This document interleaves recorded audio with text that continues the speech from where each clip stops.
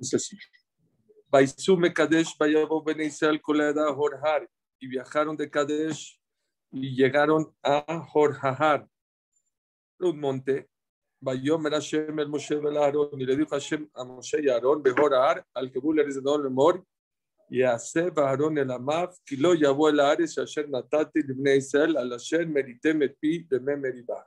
Claramente dice acá, primero a Aarón no va a poder, ¿a qué? No va a poder entrar a la tierra de Israel por el Refuah Shelema, claro que esta clase sea por Refuah Shelema de José Ben Teresa y de Nisim Haim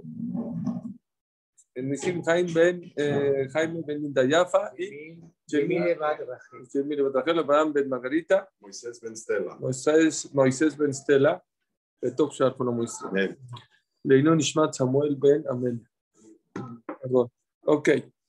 Le dice a Hashem, ¿sabes qué?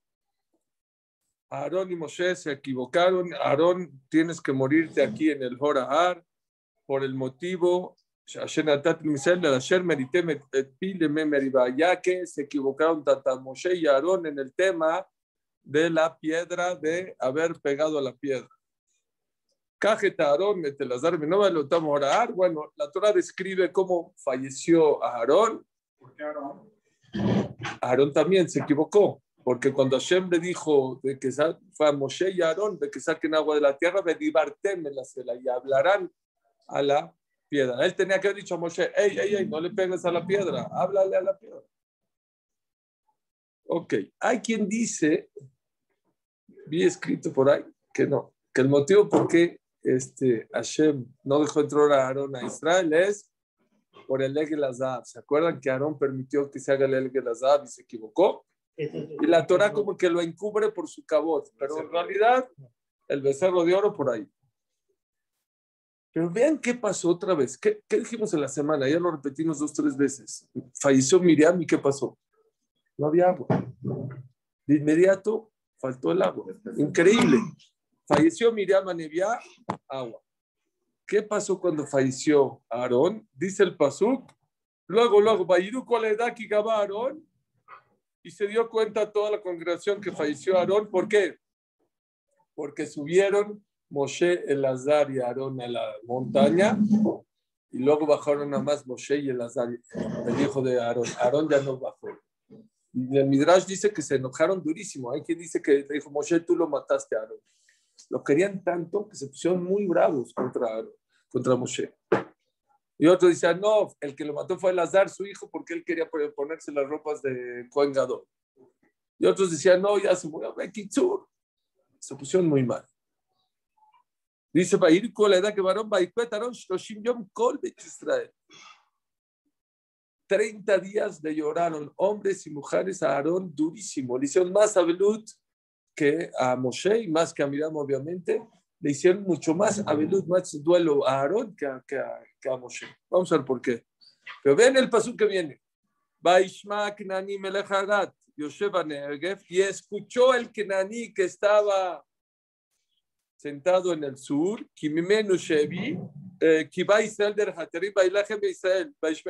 vino a guerrear. ¿Qué es Vaishma? ¿Escuchó qué? ¿Qué escuchó? Dice Rashi, ¿qué escuchó? ¿Escuchó qué? Dice Rashi, Shama Shemet Aarón. Escuchó que murió Aarón, Venistaleku Ananea Kabot. El Knaní era un pueblo que vino a guerrear contra el pueblo de Israel. ¿Por qué ahorita se le ocurrió venir a guerrear contra Israel? ¿Por qué? Porque escuchó que Aarón falleció. Y como Aarón falleció, se quitaron las Ananea Kabot. ¿Se acuerdan que el pueblo de Israel estuvo 40 años rodeado de las nubes que los protegían de los enemigos, de los animales, de los vientos? Ahorita se fueron los Ananea Kabot. Desaparecieron los Ananea Kabot. Dijo, afilo en Egipto, hijo. Está escrito que Nesher Yair Kino al Gozalab Hashem Yerajev. Acá se compara con el pueblo de Israel como el águila. Dice Rashi, ¿cómo que como el águila? ¿Cómo que Hashem se porta con nosotros como el águila? Todas las aves, cuando llevan a sus crías y las pasan de un lado a otra, las llevan ¿Dónde? En sus garras. ¿Por qué? Porque les da miedo ponerlas en el lomo, porque el águila es la que más vuelo alta y se la puede quitar las crías. La única ave que echa a sus crías en el lomo es el águila. ¿Y por qué lo hace así el águila? Dice el águila así: nadie vuela más alto que yo. ¿Y por qué no las llevo en las manos? Porque si un cazador me va a echar una flecha, prefiero que me dé a mí y no a mis hijitos. Dice Hashem: así yo me porté con ustedes, que Nesher y Ariki no algo Zalam. Cuando el pueblo de Israel salió de Egipto y los egipcios empezaron a perseguir al pueblo de Israel, echaron flechas. ¿Y dónde caían las flechas? En los Ananea Cabot. Esas nubes eran la Shekhinah que los protegía, caían en las Akash Bajú, como que paraba esas flechas y esas armas y esas lanzas para proteger a Klal Israel. Quiere decir que las 7 nubes que nos rodeaban no eran nada más que nos protegían de los animales o del aire nos protegían de los enemigos. Ay, ¿cómo los egipcios tenían miedo de los egipcios? Está escrito que el que pecaba, la nube lo sacaba del Mahané, se iba fuera del Mahané, él estaba fuera, lo sacaba, no podías estar dentro del Mahané Shekhinah. ¿Y cuándo se acabó eso? Cuando falleció Aarón. ¿Qué vemos en esta parasha? Algo muy importante que mucha gente no sabe. Los Talmidei Jajamim y los Tzadikim protegen a la ciudad, protegen a las personas. Miriam Anevía nos dio de tomar agua 40 años. Aarón nos protegió en el desierto a todo el pueblo de Israel también 40 años. Cuando veas a un Talmid Jajam hay que besarle los pies. ¿Por qué? Porque sus tefilot, su ira chamaim, su manera de comportarse, sin que tú te das cuenta, te protege a la ciudad. Por eso la Gemara en Baba Batra, se los mencioné hace poco, la Gemara en Baba Batra dice que había un impuesto para pagar todos los ciudadanos para cuidar la ciudad, poner policías, poner ejércitos, poner murallas. El único que no pagaba ese impuesto, ¿quién era? Los Talmidei Jajamim. Ellos no pagaban ese impuesto. Es ley, es el Gemara. ¿Por qué no pagan impuesto? Porque ellos ya traen protección a la ciudad. Y por eso hay que llorar cuando un Talmid Jajam dice el Shulchan Aruch. Todo el mundo cuando va al Minan, hay una persona enferma, en Klal Israel, hay que pedir tefila por él. Pero cuando hay un Talmid Jajam que se enferma, un tzadik que se enferma, hay que enfermarse por él. Hay que pedir y llorar y hacer todo lo que... ¿Para qué? Para que esté sano. ¿Por qué? Porque todo el tiempo que un Talmid Jajam vive, protege la ciudad. Rav Moshe Feinstein falleció en 1985. Fue uno de los grandes... Híjole, había mucha gente aquí. Rav Moshe Feinstein, oigan este máster, Rav Moshe Feinstein falleció en 1985. En una ocasión, sí, antes de fallecer, él estuvo en el hospital un mes estuvo en el hospital.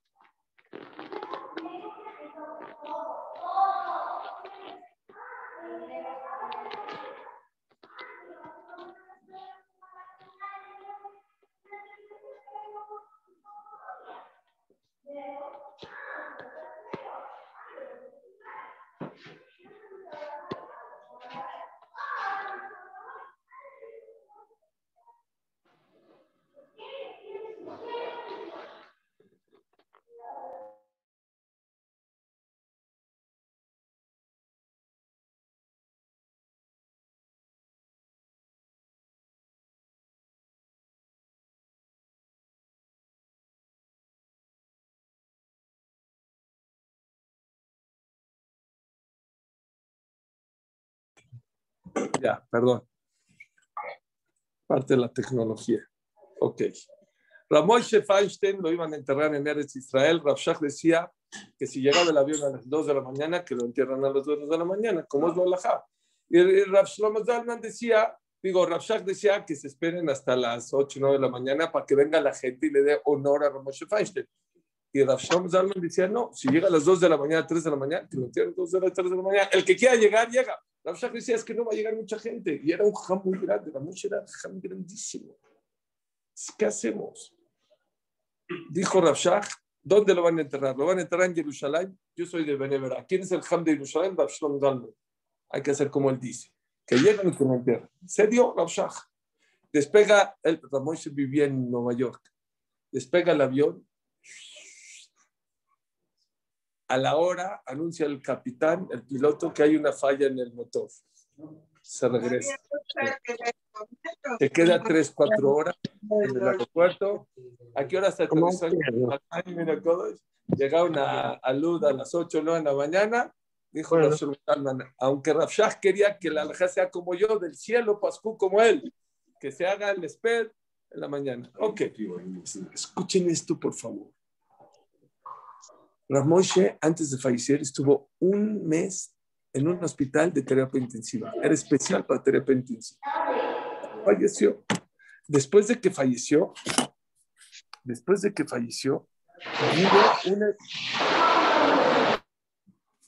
vino una enfermera una enfermera de color, a la casa. Y vino al Enajem. Y vino a consolar a la familia. Ya. ¿Quién eres? No, yo era la enfermera que lo cuidé un mes. ¿O qué? Dijo, ¿puedo decir unas palabras? Bueno, por favor. Aquí a la familia, aquí en cortito, diga, con mucho gusto. ¿Sabe por qué vine? ¿Usted cree que yo voy a venir por cada uno que fallece? Yo vine aquí a darle el honor a un hombre que era un ángel. Dijo, los de la familia, sí, la verdad era un ángel. Dice, no me están entendiendo. Este rabino que murió era un ángel. Bueno, sí, gracias. Pero gracias. Eso no lo voy a explicar por qué. Yo llevo, no sé, 20 años en ese hospital. En ese hospital, Barminan, hay gente tan enferma y tantos enfermos que todos los días, desde que yo tengo uso de razón, fallece una persona en ese hospital. Todos los días fallece una persona en ese hospital. El rabino, este rabino, todo el mes que estuvo en el hospital, no murió ni uno. Ni un enfermo. Dijo así Rabbi Udades, escuchen bien.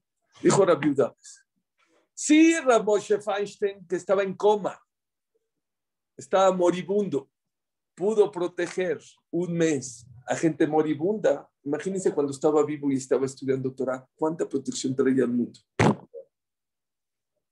Es lo que nos viene a enseñar la Torah.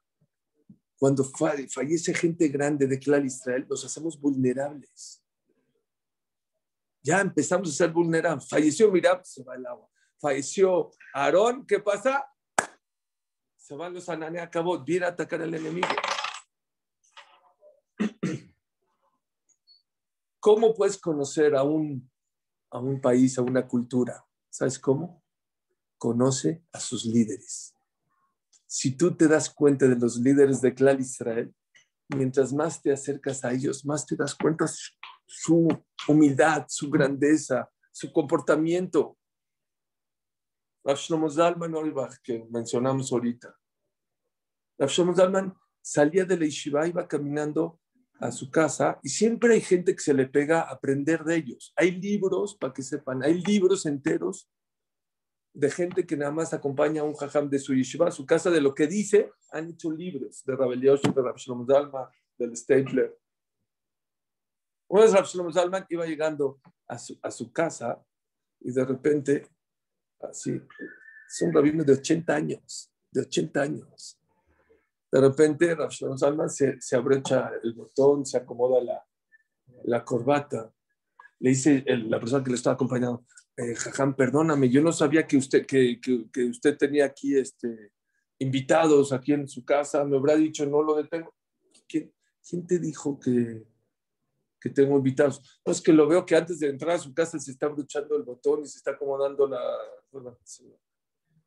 A mi esposa no le gusta que esté mal arreglado. Y ahorita voy a recibir a la Shekhinah, porque si tengo a mi esposa contenta, la Shekhinah está en mi casa. Entonces, abrocharme el botón y acomodarme bonito la corbata, trae la Shekhinah a la casa.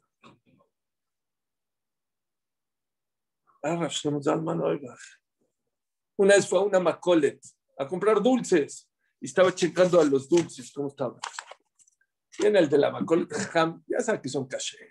O sea, aquí no vendemos más que caché. Si no, ¿quién te dijo que estoy buscando que es caché? Entonces, ¿qué le está buscando? Dijo que estén ricos. Dijo, ¿pero por qué? Si mucha gente me trae a sus hijos a que les dé verajá o que les corte el pelo. Si ya les voy a dar un dulce, que esté rico el dulce. Se sabía la Torah, toda la Torah de memoria. El Ben Adam de Javeró, que habían en los Gdolim, Rav Chaim Oizer, Rudinsky, sabía toda la Torah. Rav Chaim Oizer vivió hace 100 años, el Ajiezer. Podía escribir una pregunta de Torah con la derecha, otra con la izquierda y otra con la boca al mismo tiempo. ¿Era Gaón o no era Gaón? No nada más era Gaón en Torah.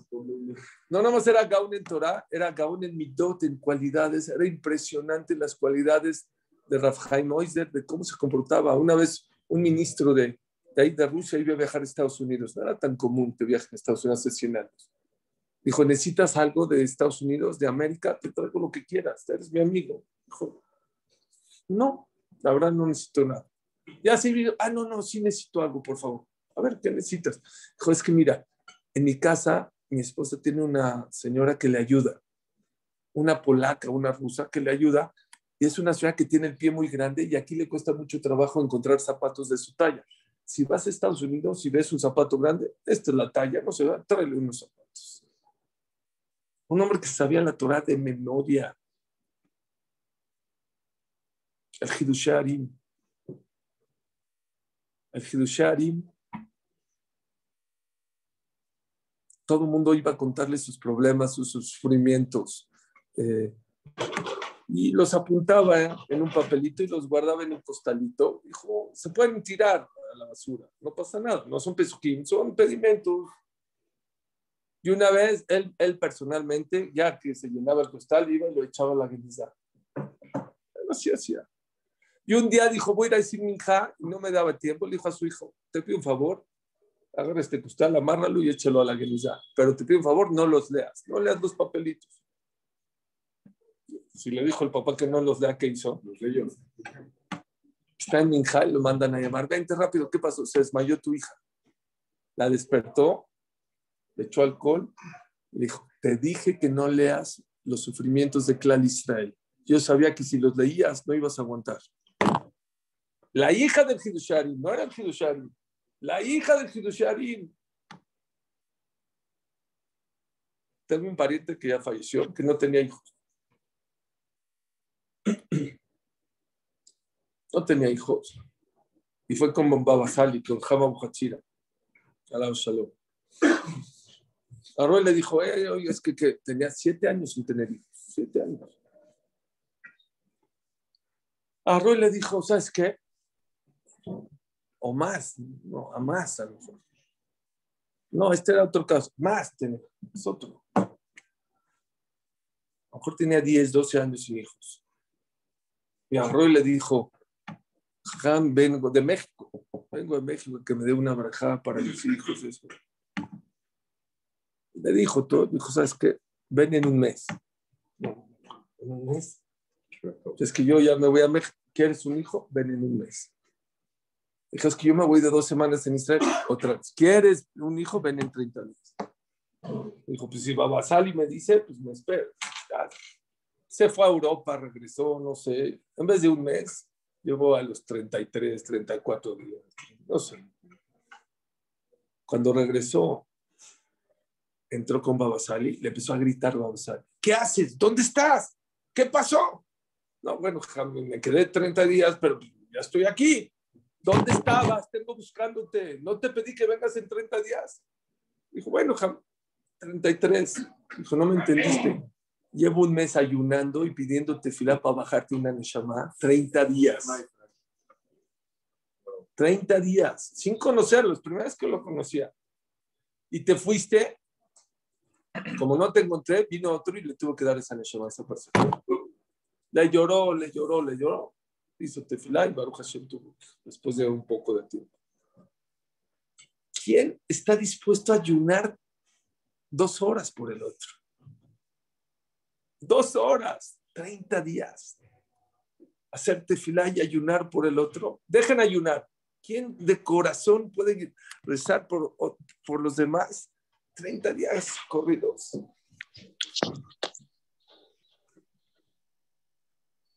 Los grandes jajamim, los grandes líderes de Israel son grandes en Torah, pero grandes en Midot. Llegó una persona con un rab, no recuerdo su nombre, y estaba su hija muy enferma, muy enferma. Por favor, y estaba desesperada, por favor, que no. Dijo, espérate, espérame aquí. Media hora. Se fue media hora, salió, le dio un vaso con agua, dijo, dáselo a tu hija, con eso se va a curar. Le dio el vaso de agua, se curó. Vino con el jajam, dijo, jajam, ¿qué es esa medicina? ¿Cómo le hizo? Dígame cómo es. No, ya, no le quería decir. No, le insistió mucho. Dijo, no es una medicina fácil de adquirir. Dijo, ¿qué? Cuando veniste y me contaste lo que le pasó a tu hija, me metí al cuarto, dije Teilim, y esto que yo le di son mis lágrimas. Llené un vaso de lágrimas, y con eso se curó.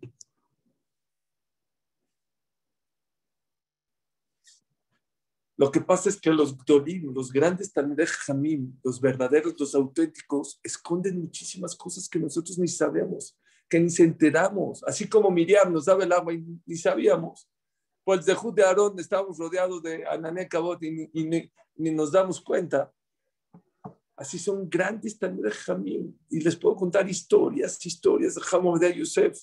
Una vez lo iban a operar y le dijo al doctor que si del corazón tenía una arteria tapada, dijo que si urgía, dijo, bueno, sí, o sea, no, si urge, dijo, bueno, ¿se puede esperar 3-4 horas? Dijo, bueno, 3-4 horas se puede, pero ¿para qué? Dijo, no, es que hay una señora que su esposo la abandonó, la dejó, no le dejó el get y le estoy encontrando un éter para que se pueda casar y no va a tener problema, que es aguná y no sea aguná y todo eso. Dijo, yo no sé qué vaya a pasar en la mesa de operaciones y no quiero que esta señora se quede de esa manera así. Rav Shach, iban miles de personas a verlo, miles.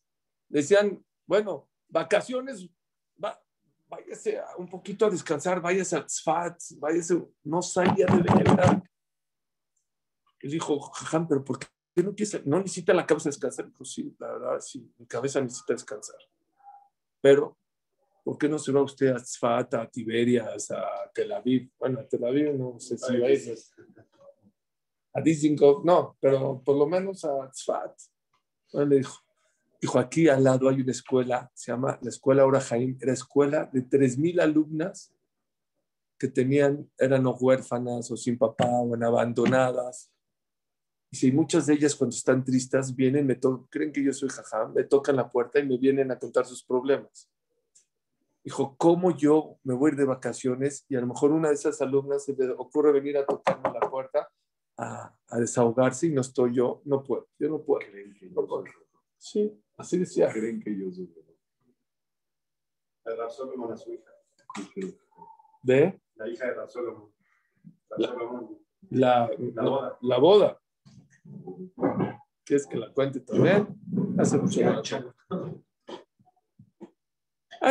Este yo lo comprobé. Este Masé, yo le pregunté a Ramatitea Salomón, que es Moshiach de la Yeshiva de Leikut, dije, jajam, ¿es verdad esto que le cuentan sobre usted? ¿Saben qué me contestó? ¿Qué tiene de grande? Vean, oigan el Masé. Así me dijo, ¿y qué tiene de grande? O sea, ¿sí lo hizo o no lo hizo?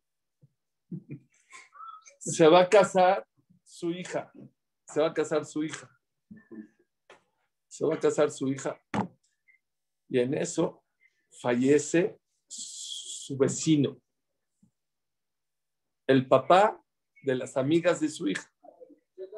Y están en el mes, y como están en el mes, las vecinas están en el mes, no pueden venir a la boda de su hija. No pueden, están en luto. Pero era muy amiga de su hija.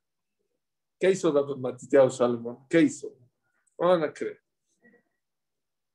Les mandó una cartita el día de la boda, les dijo a las vecinas que por favor ese día no cocinen. Así dijo. Favor de hoy no cocinar. Bueno, pues Matitiao dijo, pues qué raro, a lo mejor va a mandar algo de comida, unas pizzas, no sé. No lo van a creer lo que hizo.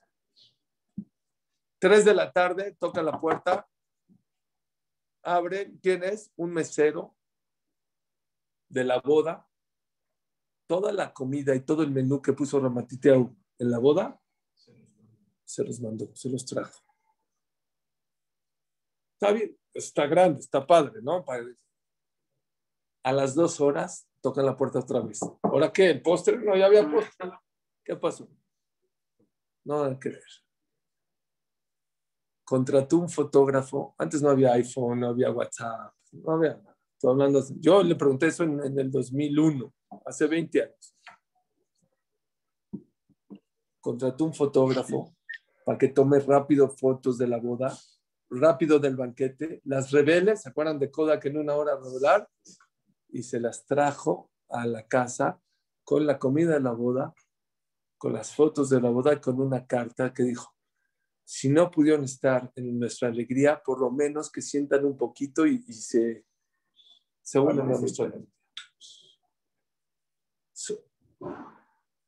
Su nombre, porque es grande, porque el que lo conoce, a lo mejor no se acuerdan, pero ahí en Lakewood, ahí, antes de su casa, recibía gente en una oficina ahí fuera del Midrash.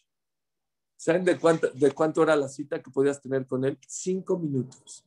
5 minutos. Tenía tanta gente para hablar y aconsejarse con él que tenía solamente 5 minutos para atenderte. Y si te tardabas, te sacaban. Te tocaban la puerta, vas para afuera y otra gente allá afuera. O sea, un hombre que tenía 5 minutos para las personas, tenía la cabeza en pensar en las vecinas, que les toque la comida las fotos. Dime quién son tus héroes y te diré cómo va a acabar tu vida, quién eres. Qué importante es una de las cosas maravillosas que tenemos en Clan Israel. Tenemos muchos héroes, muchos jajamín y muchos ejemplos de vida que tenemos que valorar y por eso todos los días pedimos en la Midá a la tzadikim.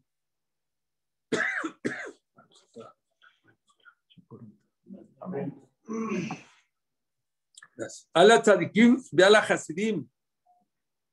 Principalmente los tzadikim, los hasidim, Baal Shirita, Mohamed Israel, Baal Geratze, Kiyemuna Rahameh Hashem Elokeinu, apiádate de ellos, Beten Sahar Tobel por Abut Himeshim Habemet, Usim Zalkenu. Es una verajá especial que Hashem cuida a los tzadikim, porque si cuidas a los tzadikim te cuidan a ti, te protegen a ti. Porque todos esos actos que mucha gente no ve o que no se entera o que no sabe, no protegen a él, protegen a toda la ciudad y protegen a todo Clan Israel. Rav Moshe Feinstein, hablamos de él hace ratito. Antes, ¿quién hacía los banquetes? No había banqueteros. Eran mujeres viudas, mujeres pobres que se dedicaban a cocinar. Nunca se salía de una boda sin antes entrar a la cocina y decirle gracias a la señora que hizo la... Hay gente que a su esposa la tiene enfrente de él y no le sabe agradecer. Increíble. Gracias de que cocinaste, gracias que hiciste. Se metía, una vez ya estaba en el coche, la Moshe Feinstein, ya se iba, dijo, no, perdón, se me olvidó algo. Bueno, ¿qué? Se me olvidó algo. Se subió, se regresó, se le olvidó decirle gracias a la cocinera. Ramalkiel Kotler, Yeshiva de Lakewood. Todo esto yo soy testigo. Fui a Lakewood un año y le di una ventona a Ramalkiel Kotler a un Brit Milá. Y me dice, los espero a la boda ahora en la noche. No entiendo, dije, si Ramalkiel casaría a una hija o un hijo, pues seguro me hubiera enterado, seguro. ¿Qué pasó? ¿Les cuento la historia? Vean qué es ser un gadol de Israel. Yo no conozco en el mundo estos conceptos, de verdad, más que en este tipo de gentes. Dijo, mira, te voy a contar. Mi esposa era directora o era maestra en una escuela y una niña se estaba portando mal. Se enojó mi esposa, ¿sabes qué? Te vas a tu casa 3 días. Estás expulsado. Empezó a llorar como loca. No, a mi casa no.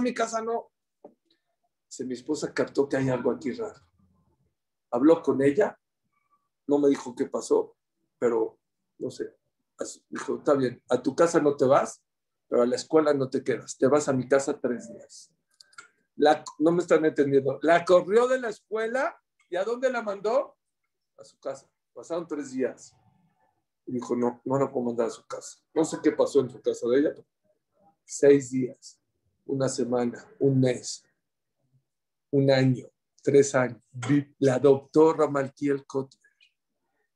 No nada más viajaba con él, con sus hijas, les daba de vestir como sus hijas. Él hizo el shidduch, él pagó la boda. Él me lo contó Ramalkiel Kotler. Años estuvo en su casa. Es más, mi hijo, le daba más a ella que a mis hijas porque ella se sentía de menos, entonces tenía que dar un poquito más que a mis hijas. Dice, lo único, dice, y es la boda que te estoy invitando el día de hoy. El día de hoy se casa esa muchacha. Yo fui a la boda. Dijo, lo único que la invitación, yo pagué la boda, yo arreglé el shidduch, yo busqué el shidduch. Nada más una cosa, yo no puse el nombre de su papá y su mamá en la invitación porque no quiero problemas. Nada más. Y que que salgan sus papás con ella en la jupá. Pues, no estoy hablando del Hafetz Haim en 1933, es gente que conocemos, gente que ha venido a México, gente que convivimos con ellos.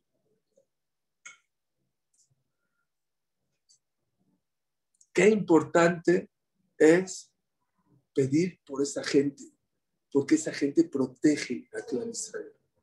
Protege, me acuerdo, en las Twin Towers, cuando se quedaron las Twin Towers, en el 2001, yo estaba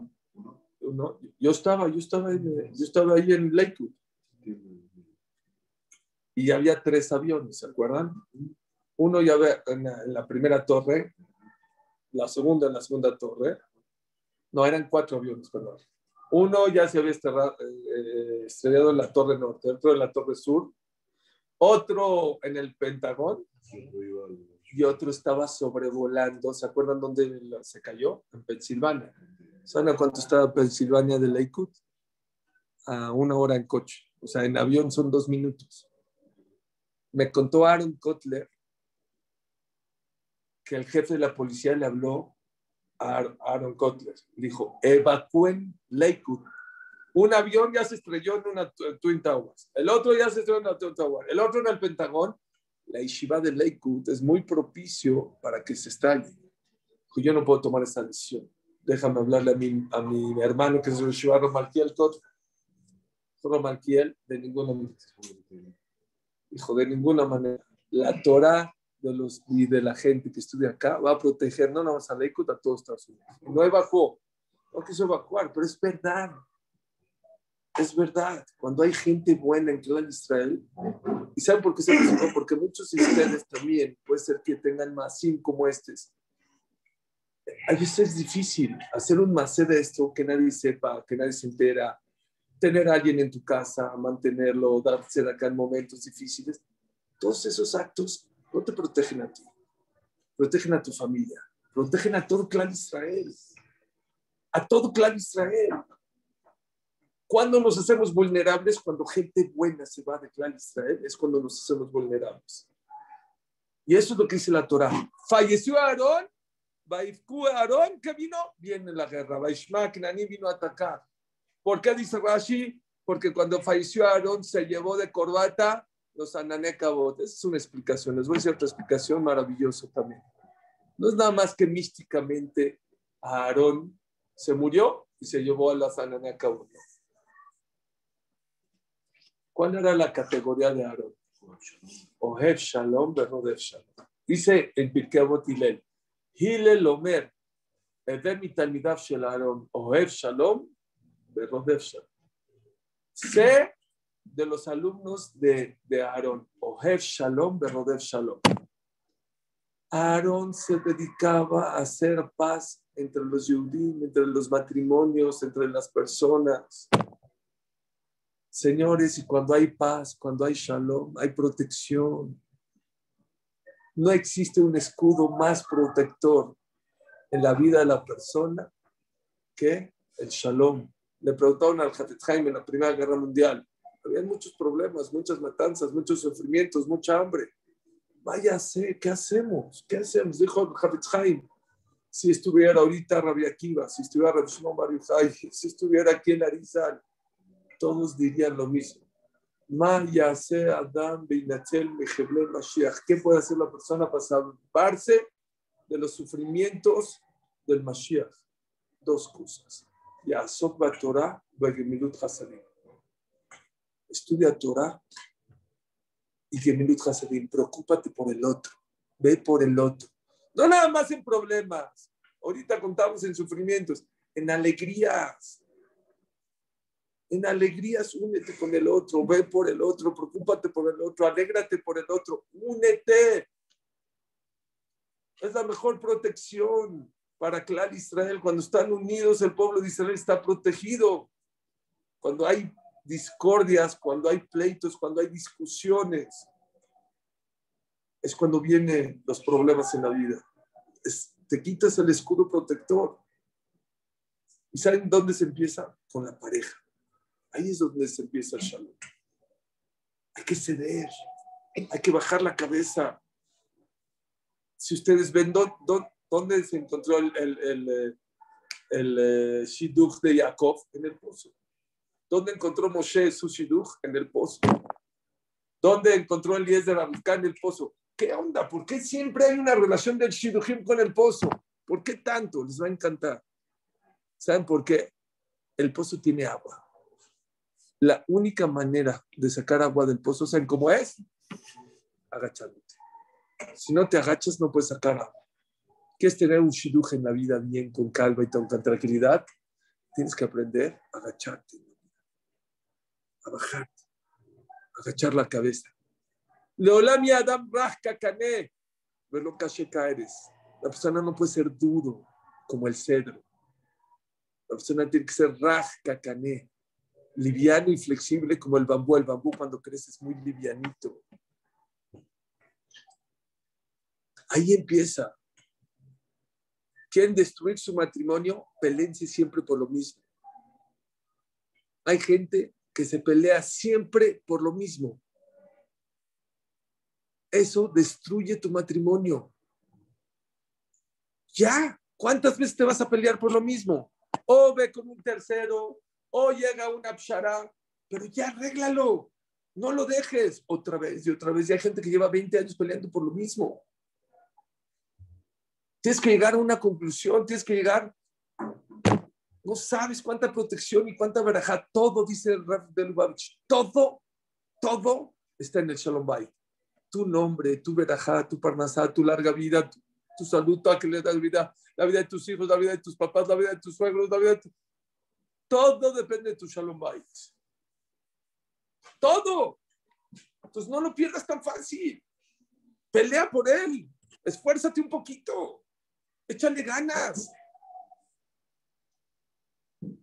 Otra cosa, hay gente que no se pelea por lo mismo. Siempre se pelea por cosas chiquitas. Pero todos los días, por tonterías. Diario se pelea por hora por esto, hora por qué, hora por lo otro. Dijo Ramnisim Karelitz. Ramnisim Karelitz pasaron por sus manos miles de divorcios. Todos los divorcios o los pocos divorcios que hubieron en Benebra, pero los miles que hubieron en Tel Aviv o Ramat Gan pasaron por sus manos. ¿Saben qué le dijo una vez a sus alumnos? ¿Ustedes creen que los divorcios fueron por cosas grandes? No siempre fueron por cosas grandes. Chiquitas pero constantes, ya te desgastas. Dice Rabbi Yehuda, deja de reclamar por tonterías. Ya. No vale la pena que te estés peleando todo el día por tonterías. A veces son por tonterías, de verdad son tonterías. Pero todos los días y todo. gasta, se desgasta la pareja, se acaba la pareja. ¿Quieren destruir su matrimonio? No atiendan sus pleitos, déjenlos. Dice la Gemara. Shlomo Amelech dice, la flojera hace que se te caiga el techo en la cabeza. ¿A qué se refiere? Dice la Gemara. Una persona ve una gotera en el techo y le dice a su esposo, oye, arregla la gotera. ¿Ven? Su esposo, no, un chicle. Pone un chicle, 2 goteras, 3 goteras, 4 goteras que luego se te cae el techo. Algo que podías haber arreglado con un yesero que te va a costar 100 pesos, ahorita ya se cayó toda la casa. Es como una bola de nieve. Si tú la dejas crecer, va a acabar con tu matrimonio. Hay que cambiar de chip, señores. Hay gente que su cabeza lo único que quiere hacer es dar, ayunar por el otro, ver por el otro. ¿Cómo puede ser que existe en Clalisel gente que ayune un mes por el otro y hay gente que por su esposa o por su pareja no esté dispuesto a ceder una tontería? ¿Cómo puede ser? Vean qué lejos estamos del Neftalí. Baja la cabeza un poquito. Deja de ser orgulloso en la vida. Deja de ser duro, deja de ser soberbio. Tienes ejemplos. Tienes a Aarón, tienes Miriam, tienes Moshe, tienes a Moshe Feinstein, tienes a miles de Gdolim.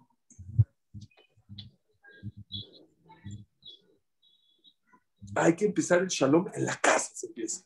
Necesitamos, ¿cómo se llama? Matrimonios más sólidos. ¿De qué depende un país o una cultura o una religión? Depende de sus familias. Y las familias se están desmoronando. Ya sé que hay gente que dice, no me voy a divorciar. No te vas a divorciar, pero no es lo que Akash quiere. No es vida, no es calidad de vida. Y la gente no trabaja, la gente es floja. Ya, no hablo con ella. Ya. Dedícale tiempo a tu pareja, así como tienes tiempo para trabajar y tienes tiempo para hacer deporte, tienes que dedicarle un tiempo a tu pareja.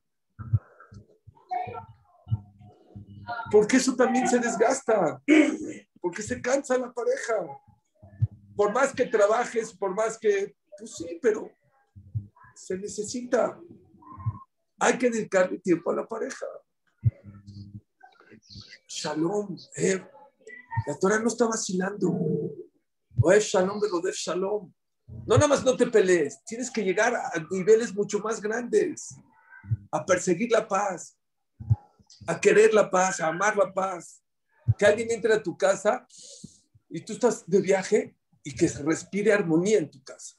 Eso es lo que se necesita. No es no pelearse, es ser bueno, ¿oyeron? Ser bueno. Atendí una pareja de Shalom Bay hace poco y les dije una frase que hace mucho no les decía. No hay cosa más maravillosa en la vida y más satisfactoria que hacer feliz a tu pareja. Grábense eso que les estoy diciendo. ¿Oyeron? No existe en la vida algo más satisfactorio que hacer feliz a tu pareja. Especialmente si es la mamá de tus hijos. Especialmente si llevas casado 10, 20, 30 años. ¿Cuánto karatatos tienes que darle? ¿Cuánto? Somos muy egoístas, vivimos en nuestro mundo. Estamos equivocados. ¿Y sabes a quién estás dañando? A ti mismo te estás lastimando. ¿Tú crees que estás lastimando a tu pareja? Claro que te llevas de corbata a tu pareja, a tus hijos, a tus papás, a tus hermanos, a toda la gente que te rodea. Pero el que más sufre eres tú, porque no tienes shalom. Y es lo que nos enseña la persona. Somos vulnerables cuando no hay shalom. Cuando no hay shalom se van las... Imagínense estar en el desierto en la noche, en la mañana, con el frío, con los animales, con los enemigos. Es lo que nos pasó. Es lo que nos pasó. El momento que falleció Aarón, número 1, por la protección del tzadik. Cuando se va un tzadik, quita protección. Pero hay otra explicación. No nada más porque Aarón era un tzadik. Porque Aarón se dedicaba a hacer shalom. Y cuando Aarón se murió, dejó de haber shalom, otra vez empezaron a pelear las parejas, otra vez empezaron a... ¿Quieres tener shalom en tu casa? Hacerle jarra, por favor hagan caso. No lleguen con el jajam ya para divorciarse. Muchos llegan too late, muy tarde. Es de un jajam, arrueta nolat. Si ves que las cosas no están bien, si ves que tú no estás pudiendo con tu pareja, o ella no está pudiendo contigo, o los dos no están pudiendo con él. Antes de ir con un psicólogo, yo no estoy en contra que van en terapias y psicólogos, yo he mandado gente a terapias de psicólogos. Primero ve con hacerle jarrad, ve con un jajam, platícale, quita tu orgullo y dile, tengo este problema, el otro problema. Un consejo de un jajam puede salvar tu matrimonio, puede salvar tu vida entera. ¿Por qué? Porque Akadosh Baruj Hu lo innato la olejim betamim. Akadosh Baruj Hu no quiere que sus jajamín se equivoquen. No le gusta. Porque si se equivoca, te da un consejo de Shalom Bait y si se equivoca, va a venir contigo y te va a decir, oye, ¿por qué me dijiste esto? A Akadosh Baruj Hu no le gusta que se equivoquen sus jajamín. Entonces Hashem no tiene Ruach HaKodesh, pero Dios les pone las palabras correctas, el consejo correcto que necesitas. Y mucha gente va con el jajam. ¿Pero saben cuándo llega? No está, ya no hay lo que hacer. ¿Por qué? ¿Por qué hasta ahorita? ¿Por qué no viniste antes? ¿Por qué te esperaste hasta ahorita, hasta el final? Hacerle jajam. ¿Quieres tener un matrimonio más sólido? Porque no somos ángeles. Todos podemos tener alguna discordia, un pleito con la esposa. Yo digo hacerle jarras. Tú tienes que ser inteligente y nadie sabe mejor que tú de cómo arreglar tu problema Shalom Bait. ¿Oyó lo que le estoy diciendo? Más que un psicólogo, más que un psiquiatra, más que nada, hacerle jarras. Tú tienes que ser rápido, tienes que ser inteligente cómo arreglar tus problemas Shalom Bait. Pero si tu orgullo no te deja, si tu yetzerá no te deja, si te tocó una pareja loca o qué le pasó, hay veces se necesita ayuda. Hacerle jarras. Y otra cosa es que los ricos no se quiero acabar. Uknele jajaber. Es tener un buen Shalom Bait. Busca un buen amigo. Y cuidado cuando les digo un buen amigo. Aquellos amigos que les dicen, ya divórciate, ya está loco, está loca, tengan mucho cuidado. Porque hay muchos amigos que no son amigos verdaderos, que no son auténticos, que no se ponen en tus zapatos. Ellos te dicen, divórciate. Y luego ahorita en julio y agosto, él se va con su esposa y sus hijos a Disney o a Cuernavaca. Y a ti ya te divorció y ahí te dejó ahí. Y pone en su estado con su esposa y sus hijos en Disney y tú lo ves. Cuidado. Hay amigos verdaderos, auténticos, que a veces sí te van a decir, oye, ¿sabes qué? Yo creo que te vas a divorciar. Pero no te lo van a decir si no están, no al 100, al 200%.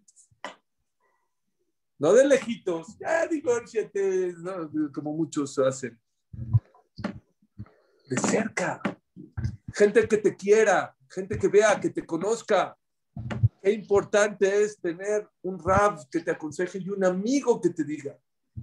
Y el amigo verdadero no es el que te dice estás bien. Ese no es el amigo verdadero. El que te reclama, el que te dice perdón, estás equivocado. A mí me ha tocado casos en Shalom Bait. Muchas veces son mis amigos. Pero me encantaría decirte que tienes razón, pues estás equivocado. Discúlpame. Estás equivocado. Tú no estás actuando de una manera. Es como un doctor. Uno se sentía mal y su amigo era doctor. Dijo, hazte estos exámenes. Se hizo los exámenes, salió que tenía el azúcar altísima. Pero su amigo era gordito. Y dijo, no, haram. ¿Cómo le voy a decir que tiene diabetes? No, Jazito, no lo voy a decir. ¿Es buen amigo o es un asesino? Es un asesino. Es que Jazito ya no va a poder comer pastel. Jazito, si no dices la verdad. Cuidado. Yo les digo a ustedes, número 1, busquen un buen amigo. Y número 2, sean buen amigo. Tengan cuidado. Es mucha responsabilidad para destruir en cualquier momento. En cualquier segundo se puede destruir un matrimonio. Y mucha gente se ha divorciado por los comentarios de sus amigos. Porque sueltan palabras sin saber. No estoy generalizando. Hay veces hay que divorciarse y esa es la opción. Yo no digo que no. Lo que me refiero es lucha por tu matrimonio. No te pelees por tonterías. A lo mejor es una estupidez por el cual te vas a divorciar. Te vas a llevar de corbata a tu vida, la de tu esposa, la de tus hijos, la de tus papás, porque todo el mundo sufre. Hay veces son un tema que te peleas todo el tiempo. Resuelve ese tema. Agáchate. O que tu esposa se agache un poco y tú un poco y llegan a un acuerdo y se acabó. Hay veces te peleas por tonterías, pero muy constante, también se desgasta. Hay veces no tienes prioridades, que hablamos en la semana. Prioridades. Sí hay que trabajar, sí hay que hacer deporte, pero tienes que darle prioridad también a tu pareja, a tu esposa, a tus hijos. Esa es la Torah. Es lo que nos enseña. ¿Y saben qué? Shalom trae shalom. Shalom trae simja. Shalom trae verajá. Todo se arregla. Muchas veces ese es el pilar que tenemos que arreglar. Estoy seguro que eso nos traerá mucha protección, no nada más a ustedes, sino a todo clarísimo.